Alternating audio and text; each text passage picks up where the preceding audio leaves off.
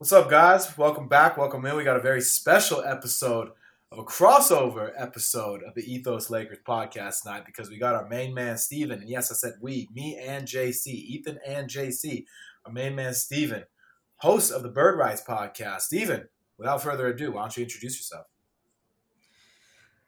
Thank you guys for having me. My name is Steven Bagel. I am the host of Sports Ethos' newest front office podcast, the Bird Rights podcast, giving insight on front office, salary cap, giving insight. This is especially busy time of the year with the trade deadline going on.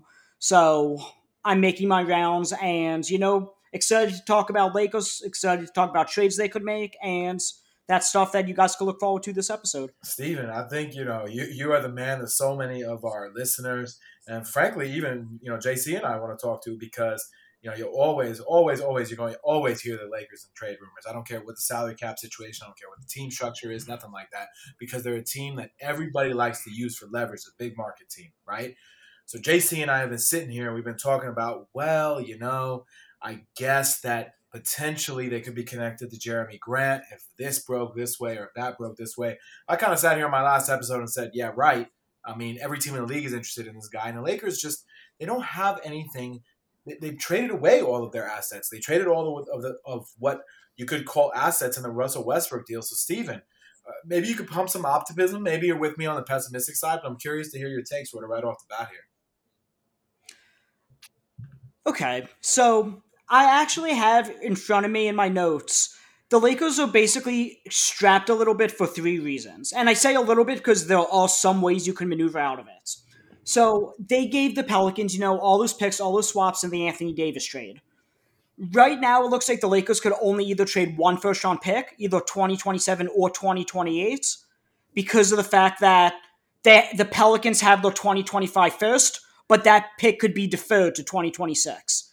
In a scenario where the Lakers do want to trade two picks to get, a Jeremy Grant or Miles Turner, somebody where they had to give them multiple picks since they are so far out in the future, they could conceivably convince the Pelicans, hey, let's take the protections off this pick. We'll give it to you 2025 unprotected as long as we could move it in 2026 to this team. So that's something that Lakers fans need to remember. I was watching ESPN the other day, and they're like, oh, the Lakers could only trade one pick. They could only trade one due to the Stepien rule. You can't trade back-to-back years. But there is a scenario where the Lakers could actually get that second first-round pick to be opened up and, move that pick for a guy like Jeremy Grant. I mean, it's to me, and JC, this is where you come in. I just don't get it, man. I mean, Jeremy Grant or anyone else, Miles Turner, there is no single player the Lakers are trading spare parts for to suddenly fix this team. Yeah, like we've talked about earlier, like this year, or I know last year the Lakers kind of balked at any trade that was going to be involving THT, but this season, like if there's going to be a trade at all, it's going to be THT and then other parts, whether those parts be a draft pick, manipulation of the draft picks to get an earlier draft pick. Like I know a few weeks ago or last week they were sort of in the running for Cam Reddish, which would have been a great pick. And Atlanta wanted a first round pick, which it sounds like the Lakers have, but they ended up getting a much better deal from the Knicks. Just like pretty much any other team would be able to get a better deal from anyone else. Right. I mean, that's basically on the last time that I sat here and I talked to, our listeners, our faithful crew. That's basically where I was at. I said, look, the Lakers can offer Taylor Horton Tucker. And here's the thing with THT, right? And more broadly, this is sort of the issue when it comes to Lakers role players or young guys in development. Their role changes with such fluidity around LeBron. Anthony Davis is due back soon. Now with Russell Westbrook in the mix. The role changes with such fluidity because of the desire for this team to compete. And so the developmental curve doesn't necessarily follow a linear arc. And as a result of that, what you have are young guys who find themselves in uncertain situations. I actually thought that THT, despite the loss to the Pacers, which is a whole nother conversation to be had, okay, despite the most recent loss to the Pacers, I actually thought that THT played one of his better games in terms of actually how he played because he was slowed down. He was very under control. He looked like the player the Lakers hope that he becomes by signing him to this extension and essentially choosing him over Alex Caruso. Now, Steven, you have a good understanding of sort of trade values across the league. I know that Lakers fans sit here and say, well, THT can be this, can be this, can be this. The reality is he's not this and he's not that right now. And maybe I'm just really down on the whole trade front when it comes to this team, but I just don't foresee THT in a first round pick being good enough to make a deal worth making. It depends, honestly, on the category of player you're looking at. If you're looking at a Miles Turner or a Jeremy Grant, then yes, I don't think it's going to be enough. Unless one of those teams are high on THT. A guy like him, it's really hard to gauge his value because he's already in his third year, but he's only 20 years old. Because he's not a perfect fit next to LeBron James and Anthony Davis. So a team is really going to have to sell themselves on, okay, he's going to fit significantly better than us. And the role we'll give him than what the role the Lakers have. So Yeah, sorry to cut you off, but I was going to say, ironically enough, I do think it's Kyle Kuzma that sort of gives the Lakers the most leverage this year because I think a lot of teams can see Kyle Kuzma's development and how he's almost kind of turned himself into an all-star in Washington. That might be what teams can see that they can get in Taylor Horton Tucker.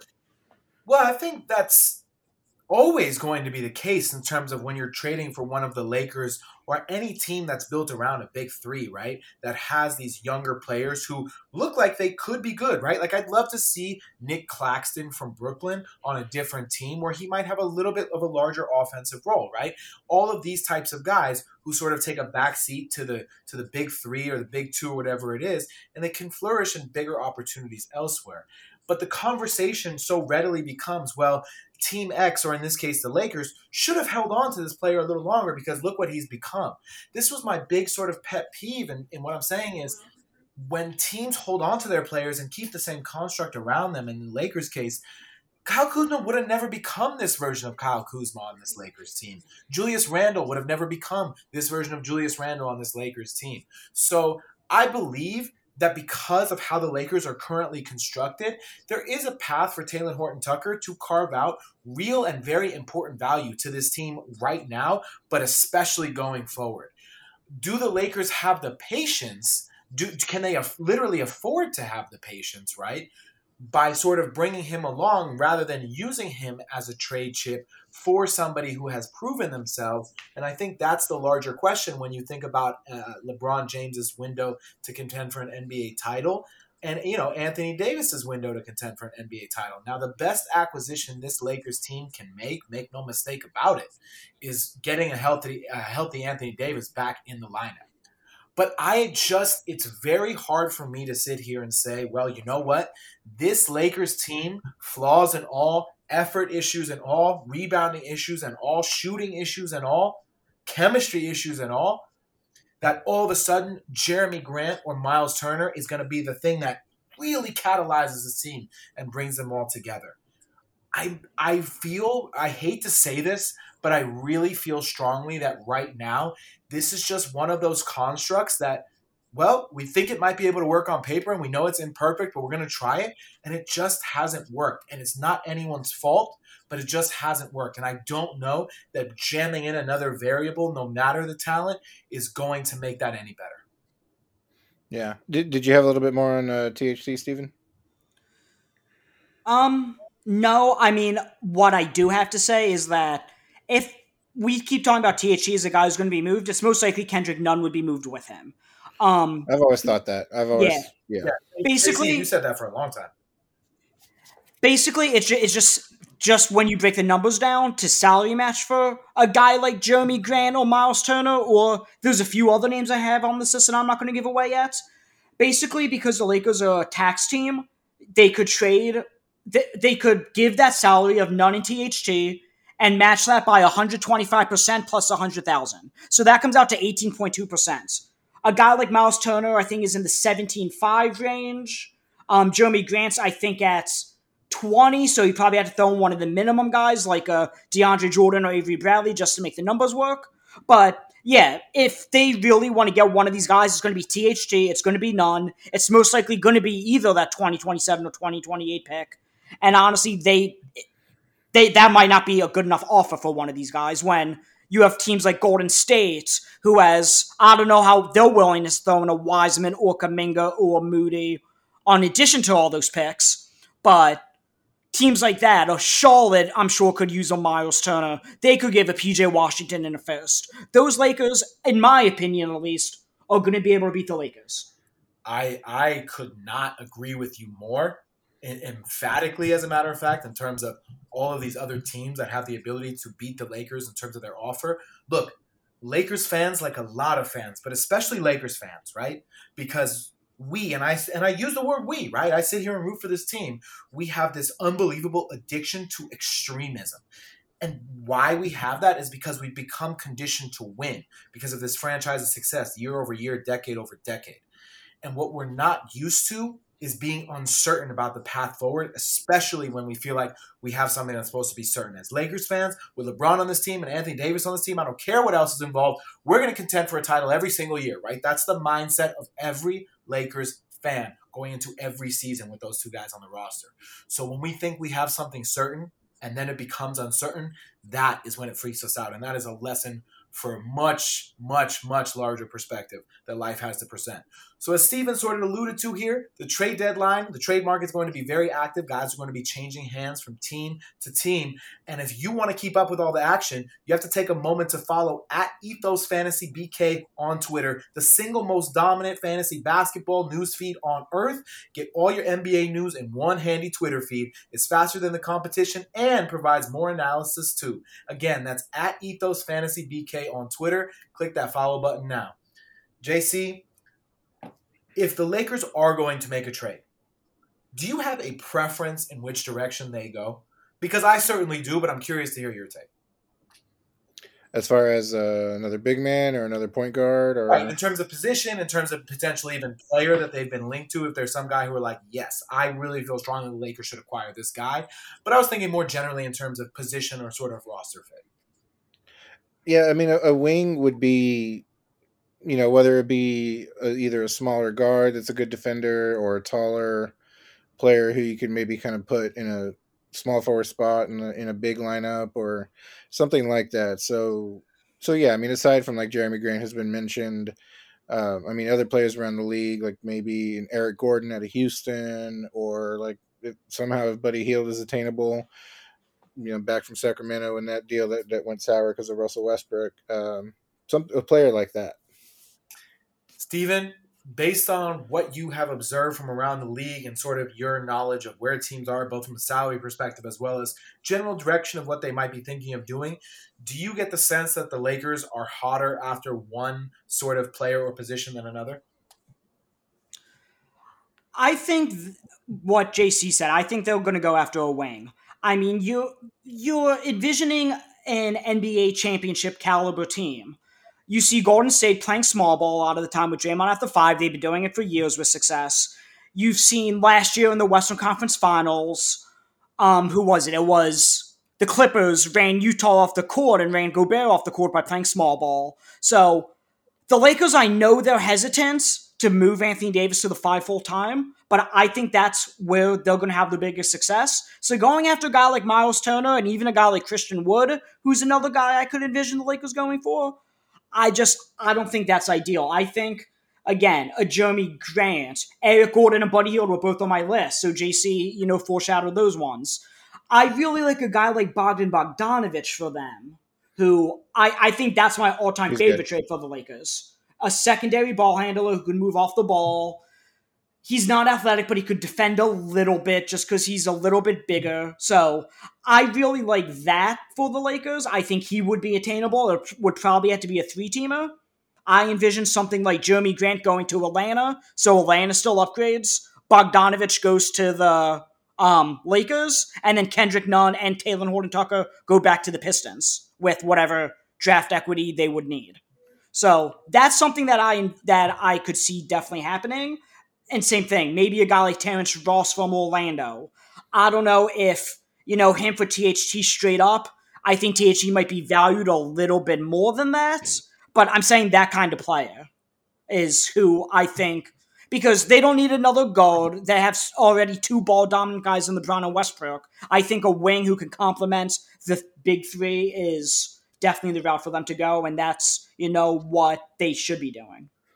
Yeah, you bring up a good point with the small ball, because as Lakers fans have seen recently, there's a lot of success when you go with a small ball lineup with LeBron at center. And if the aim ultimately is to meet up with the Golden State or Phoenix in the Western Conference Finals, other than DeAndre Ayton, who in a certain world, LeBron at center can kind of guard, sort of. Not super effectively, but DeAndre Ayton's not Rudy Gobert and he's not Nikola Jokic. Yeah, that's the reason why I don't think Miles Turner is even one. He's not really attainable, and he's got the injury. But I also do think there's a lot of smoke with Miles Turner, as well as like any other center who, like, I've been a fan of Mo Bambas for years, and I'm from Austin, and I watched him play college ball here. Like I've thought he'd be a great fit with LeBron, but yeah, I don't think a center is going to be what they're going to ultimately go after. The Lakers want to be able to play small so badly. But the problem is they are so bad at it right now. They have no Yeah, presence. When LeBron is at center, it's great that he can call out coverages, and generally their defensive effort is a little better, but they just can't rebound the basketball. And I mean, it's just this idea that all of these guys, it's sort of so tiring to sit here and have the same conversation about the team. I feel like every single time it's two steps forward and two steps back. So my personal preference is that the Lakers ride it out with this group only because, if only because, I think it'll allow them to have some sense of cohesion or chemistry, especially in the what seems increasingly likely event that Frank Vogel is dismissed. Because let's play it out, right? Frank Vogel's fired. It's highly unlikely they're going to bring in a coach from outside of the organization at this juncture in the season into that locker room. Which means it's David Fizdale's show to run, which really means probably it's Kurt Rambis' show to run. And Kurt Rambis was advocating for them to play DeAndre Jordan and Dwight Howard together. So I have very little confidence in the direction of this team right now. And to bring in a new variable just strikes me as sort of a difference to make a difference. I don't believe the price is too much to pay if you're talking about trading THT, Nunn, and DeAndre Jordan's contract plus a first round pick for Jeremy Grant, especially given the expected value of that first round pick. But at a certain point, you have to recognize when to cut your losses instead of trying to double down. This feels like one of those situations where it's time to recognize this group it's probably not going to work like we anticipated. It may have really good nights and it may have really ugly nights, and this is what we got to live with. So it's better for me to lose $100 than lose my house trying to recover that $100. I just feel like that's where the Lakers are right yeah, that's a pretty good analogy. So Steven, let's talk about the elephant in the room that a lot of Lakers, I'm sure, want to know the most about, and that is the elephant that is Russell Westbrook's contract, now. because that's how big it is. So yeah, what can be done with him, if anything can be done? Here's the thing. You always hear, oh, this is the worst contract in the NBA. This contract's untradeable, yada, yada, yada. There's no such thing as an untradeable contract. There really isn't. I mean, I know it seems like you're pretty hamstrung right now, but years ago, people were talking about this Russell Westbrook contract being untradeable, and he's been traded, what, 3 times since? He was traded to Houston, he was traded to Washington, and he was traded to the Lakers, all on the same contract. John Wall, same thing, untradeable. I know he was traded for Westbrook. Chris Paul, again, traded for Westbrook, untradeable. But the point is, there's always a guy on an equally bad contract that teams are going to want out of. And that's So, a great point, too, because I don't know, Steven, I said on my last episode, you tell me if I'm crazy. Can the Lakers even call the Rockets and be like, hey, you got John Wall just sitting there. What do you think? they can. They would The thing is, John Wall's been somewhat willing to sit out. I know he's been saying he wants to come back, but he wants a starting role. Westbrook's not going to be sitting out games, and Westbrook's not going to be coming off the bench either. So I don't even know if the Rockets will want to do that straight up just because they don't want to deal with the headache of, not saying Westbrook's a locker room problem by any means. Westbrook's one of my favorite players in the league, but he still has an ego. So the contract straight up, they signed the same exact deal. The money works perfectly. They wouldn't have to pay an extra dollar. So, but again, Westbrook will help them win games more than a Westbrook's or a John Wall sitting the year out will, and that's not the direction they want to go. That's fair. JC. So, J. so Sorry, Steven. Go ahead. no, I was just gonna say. So I don't know if they would do like a John Wall and Christian Wood for a THT and Westbrook. If they like THT more than Christian Wood, maybe that's a possibility. He's 6 years younger, but I can't imagine being a 1-for-1 swap. JC, I think Steven makes some really good points there. Is there a team that you see that says, hey, we'll take on Russell Westbrook attached to THT? But I just feel like that, to me, that just gets so convoluted because of the size of Westbrook's deal, unless you can find that player. Is there any? I mean, I cannot imagine this, but I have to ask it, right? I feel like I'm not doing my job if I don't ask the question, okay? I understand who the general manager is in Philadelphia, and I understand the player, I understand the situation. Is there any world in which Ben Simmons, clutch Ben Simmons, by the way, and Russell Westbrook, and we start having that conversation closer to the deadline? I mean, I think so only in the sense of the teams might be getting more and more desperate. The and as far as like comparison for comparison, what you get with Ben Simmons, I think you wouldn't have to worry about bad shots being taken in clutch time because Ben Simmons either won't be playing in clutch time because it may be free throws, or he's just simply not going to take bad shots at bad times because he doesn't do that. He won't take that shots But because he won't take any shots. Yeah, but with the positive with Ben Simmons, what you will get if you have LeBron playing center, calling out defenses in the back, you'll get elite defense up front with Ben Simmons, and you can have a big lineup of really great defensive players and really great defensive wings. If throw switch out a Reeves or an Ariza or a Bradley to play alongside Ben Simmons, it'll be a good defensive unit at that point. But I don't know if that's worth the sacrifice of taking on a point guard who can't shoot, won't shoot. Steven, do you think there's any scenario in which that conversation becomes a little more prevalent? As a Sixers fan, I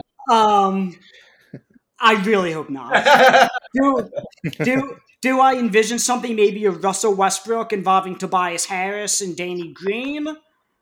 Maybe that's more realistic just because Daryl would want to get off that Tobias contract. And again, I don't even know if that's something the Lakers would be interested in, but at least Tobias, in theory, could shoot way better than Westbrook could. I know he hasn't had his greatest year, but he has had years of 40% three-point shooting on relatively high volume. Again, don't love it, but I think that would be the avenue to Philadelphia over Ben Simmons. Here's one thing I've tried to think about it. I've tried to look at it from Russell Westbrook's point of view, and he's from Los Angeles originally, and so he's sublimely happy being a Los Angeles Laker. If you try to think about like where else he could be happy, like he wouldn't be happy in Indiana, he wouldn't be happy in Detroit. Him being a fashion guy on the side, like could he be happy in New York and maybe Julius Randle, or like you package a Julius Randle and a Kemba Walker, who I know Kemba's had his issues, but I think in a more limited role playing alongside LeBron James, I think Kemba could really excel. What do you think of a package like that? I could see it. Again, I don't know if the Knicks are gonna want to move off Julius Randle for Westbrook, because who's to say Westbrook's even a more effective player than Julius Randle is at this point? Right. So I actually, and I say that only because like the Knicks are also pretty much out of the playoff hunt after their really good season last year. They brought Evan Fournier in addition to bringing back Derrick Rose. In theory, they got better on paper, and they simply didn't. They're worse off than they were last year. So that's the only reason why I think they might cut bait. yeah, for those of you who listened to Bird Rights last episode when I talked about the Cam Reddish trade, I hated the Knicks offseason because the Knicks always were this team that, okay, we're going to retain our cap space, and once we show we're competent and a star will want to come here, we'll give them that cap space. So they finally show their competence, and then just stay in-house, pay the Alec Burkses and the Nolans Noels and the Derrick Roses. Now they have no cap space, and they finally show the competence. So that's a story for another day. I know we're talking Lakers. What do you guys think? Call me crazy. I know the Lakers and Clippers don't trade much. What do you think of Russell Westbrook going to the Clippers? Well, you can go first, Ethan. Yeah. Well, that is certainly an interesting scenario because I see an avenue for it. Okay. Well, what do you see? Then I'll give you my full response. What do you see? I see the Marcus Morris, 3 years. I believe it's $64 million left, so about $18 a year. Not a great contract, not a terrible contract. He's, you guys had a Morse brother before. You kind of know what to expect.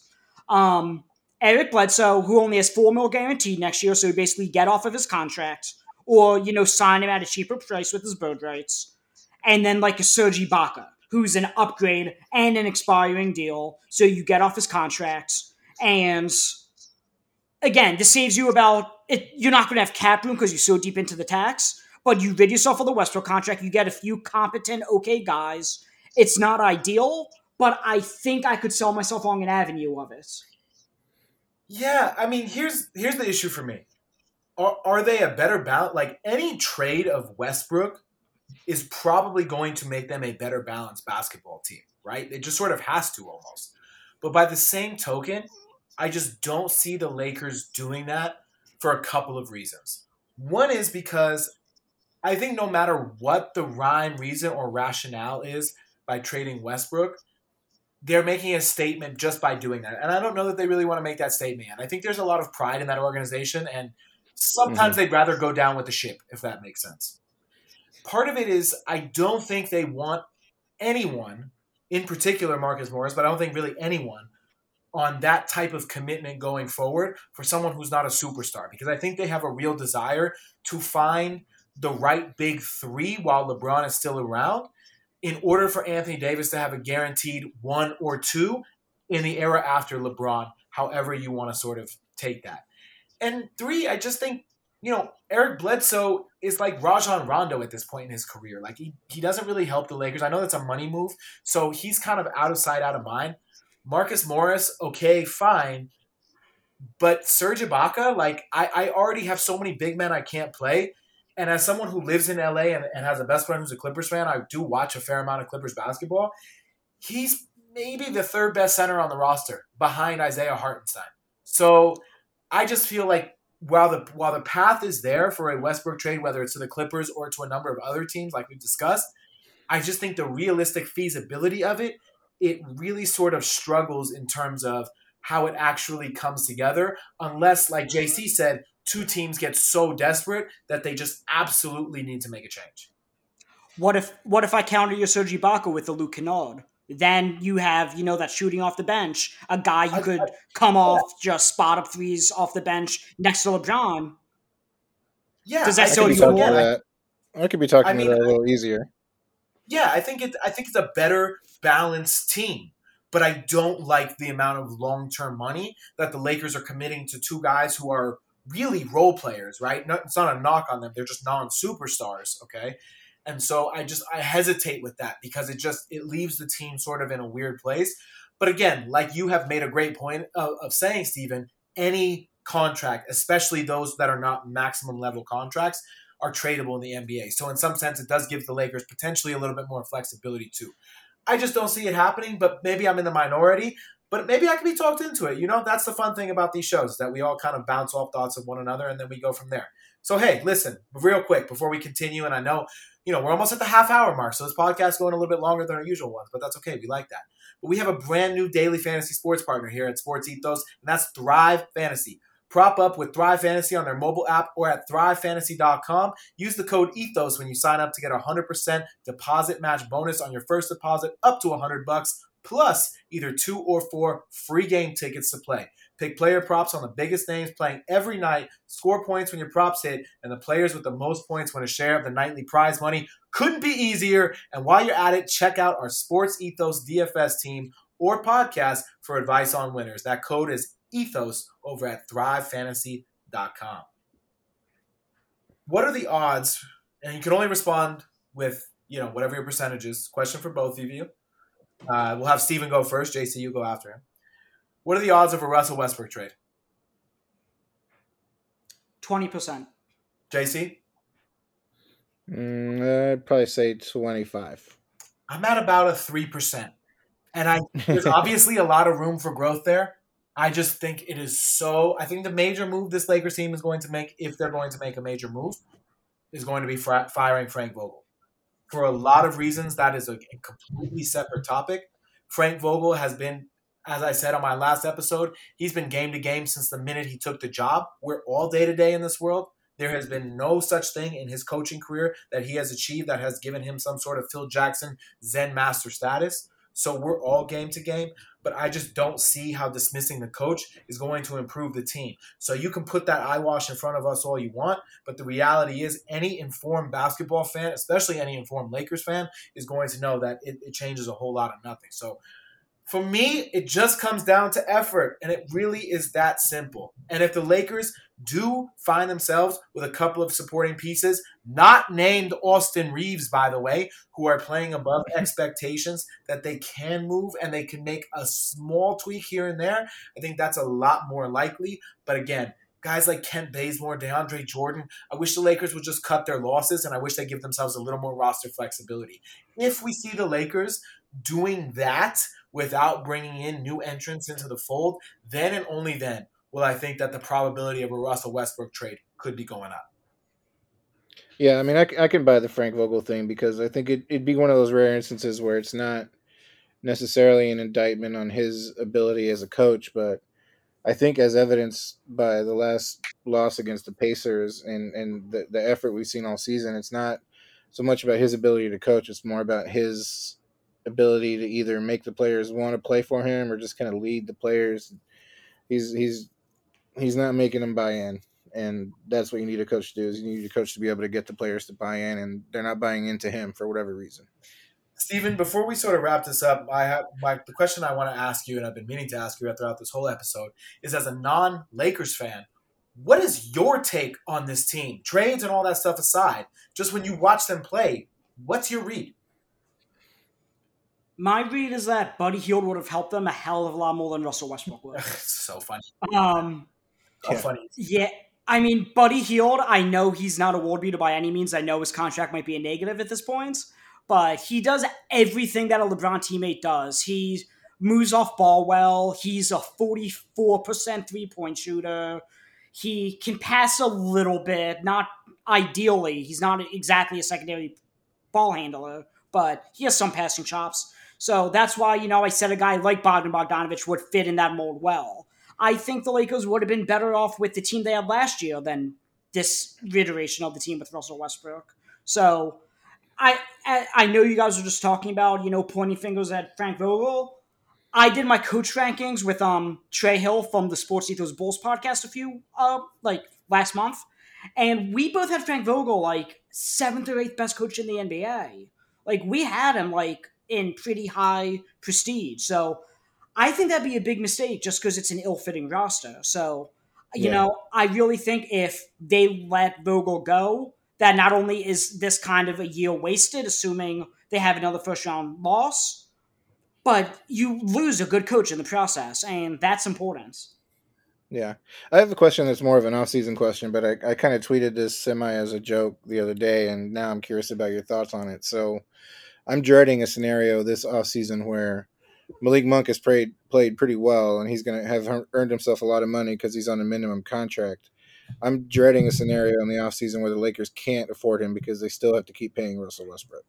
Is that a That's a feasible scenario? that's a very real scenario because Oh God. Monk only signed a 1 year deal. The Lakers don't have his bird rights.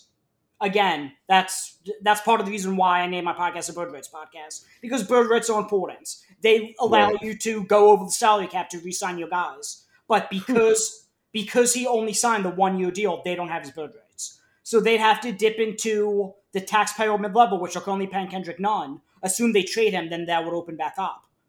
But that's Wow. they have to have like a handshake deal. Okay, we'll give you the taxpayer mid level next year, which is like I think with the salary cap spike, it's going up to like 6 mil, and then say, okay, we'll pay you next year. And that's a gamble he would want to take. It's a gamble if he wants to be in LA that he would, have to do. What a Interesting. magical time to be alive, isn't it? Yeah. That's the most important thing, that we're all alive, we're well, we're healthy, and we're still doing this thing. What a show, Steven. What a guest you were. We'll have to do this again. I loved every second of it. I thought you were super informative. I hope our listeners did too. And anytime, man, you're welcome. Yeah, thank you. Yeah, man. I Yeah, appreciate you're proof that it's you can't just simply go on ESPN's NBA trade machine and plug in players. You got to know about the numbers and the picks, and you got to know about everything. Yeah, I appreciate you guys having me on. And For those listening, I am running my mock trade deadline right now with 14 other owners.